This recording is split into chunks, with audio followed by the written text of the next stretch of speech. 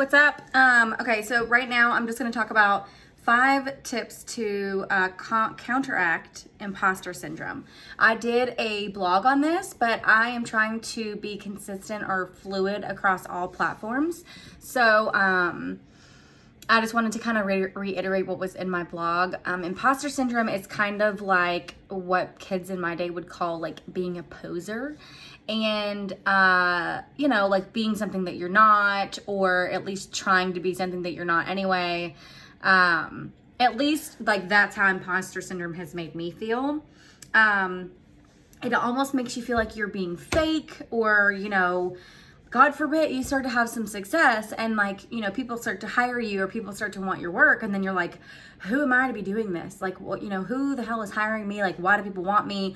I know I put myself out there and this is like what I've been wanting, but, how is all this happening when I'm just some amateur, mediocre person, right? So 5 tips. Number 1 would be remember God's promises. So what I wrote was Isaiah 40:29. He gives strength to the weary and increases the power of the weak. And weak is probably the word that you're going to feel. You're going to feel inadequate. You're going to feel weak. And that is how I felt when I bought my first Canon, my first camera. I didn't know what I was doing. I definitely liked photo shooting, but I didn't know anything about editing. And editing is, in my opinion, the hardest part of photography. At least after the photo shoot, that's the hardest part. And I really wanted to try something new, and it really interested me. So I was like, you know what? I'm just gonna go for it. I decided to charge people $50 for these mini shoots. It was like 15 minutes for like 5 to 10 photos.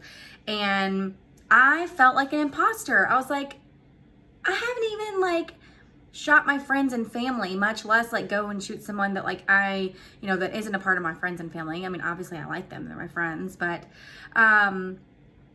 anyway, but you know what? I followed my gut and I just went for it. I just did what I thought I was supposed to do. And I definitely got a wonderful learning experience out of it. I definitely got a couple of good photos out of it. I would not say, I mean, you're your own worst critic, but I would not say that all the photos were grade A. And most importantly, I felt like I really conquered a fear of like me thinking that I wasn't gonna be able to do it at all, much less the good, bad, or ugly. I wasn't gonna be able to do it at all. So I remembered that I didn't necessarily have to be strong enough to overcome the fear, that the Lord would be my strength. And that's like, this is something that was kind of like minutely scary, like #first world problems. Okay. Number 2 is just do it, dude. It's gonna be like a Nike commercial. I cannot tell you how many times that I've been stuck in like a cycle of imposter syndrome, like different things that I want to try, and I'm like, well, I've never done that before, so why would I do it now? Like, if you've never done it before, then why are you going to do it now? That doesn't make any sense. It's like this little hardwiring of your brain because there's fear behind it, and so. I had so many ideas, I had so many creations, but I didn't act on any of it. And it literally gave me so much anxiety that I got paralyzed. I just got stuck in the cycle, got paralyzed in the cycle. I never went anywhere. I never tried anything. And my like creative side was just like in a funk, which then kind of like overflows to all your other sides of your life. And if you just once I started just doing it, like just trying it, like not everything has to be to make more money or to be more successful or to, like I've always come out of a place of making decisions based out of, I need this, I need to do it, I have to learn this right now. And this time I'm just gonna try something for fun. So once I got a couple of notches under my belt and started trying things, then you kind of feel like more comfortable to take that next baby step. So get off your butt and do something. And I promise that like the only way that I got over my fear was to just face the fear itself. So number 3, get yourself some real good diva sass badass girlfriends. Okay? You need to get some babe friends. When you're in your own head, so is the devil. And that is the only person that's going to be there with you. He whispers really good, logical lies to you. They make a lot of sense. And they're whispered in your own voice. So like it makes sense. You're like, is it me or is it devil? Is it God? Like, I don't really know, right?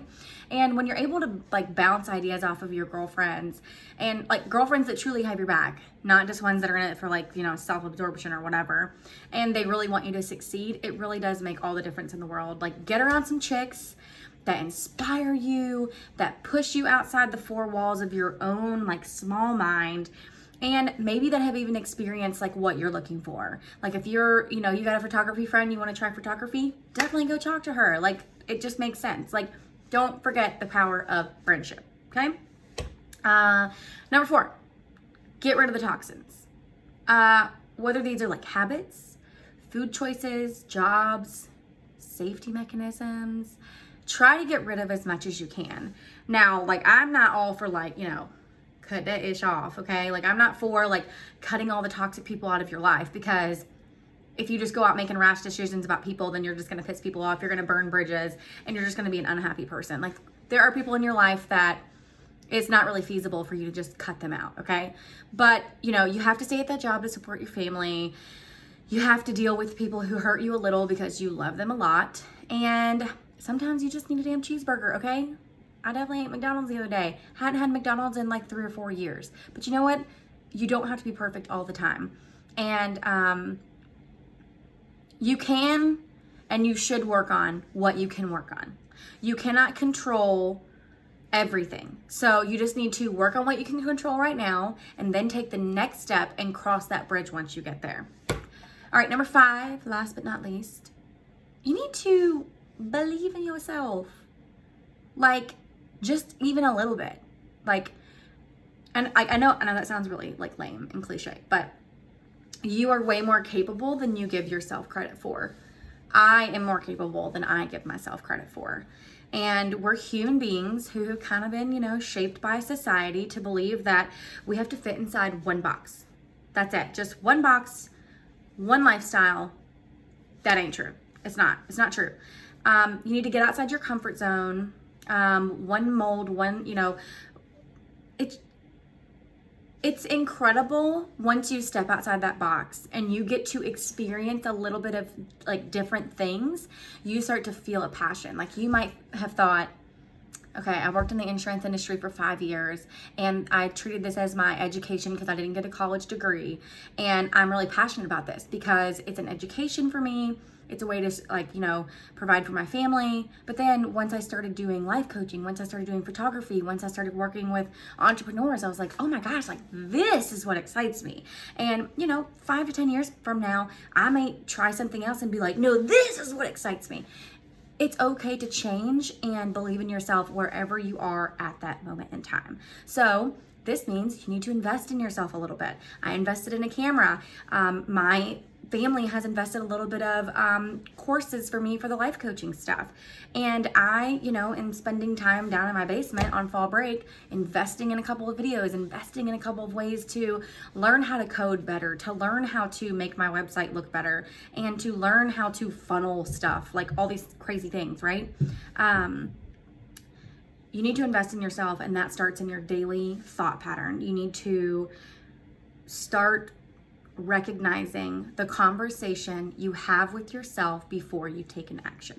So you need to remember that life is big, God is big, pray bigger prayers, do bigger things, and see bigger results.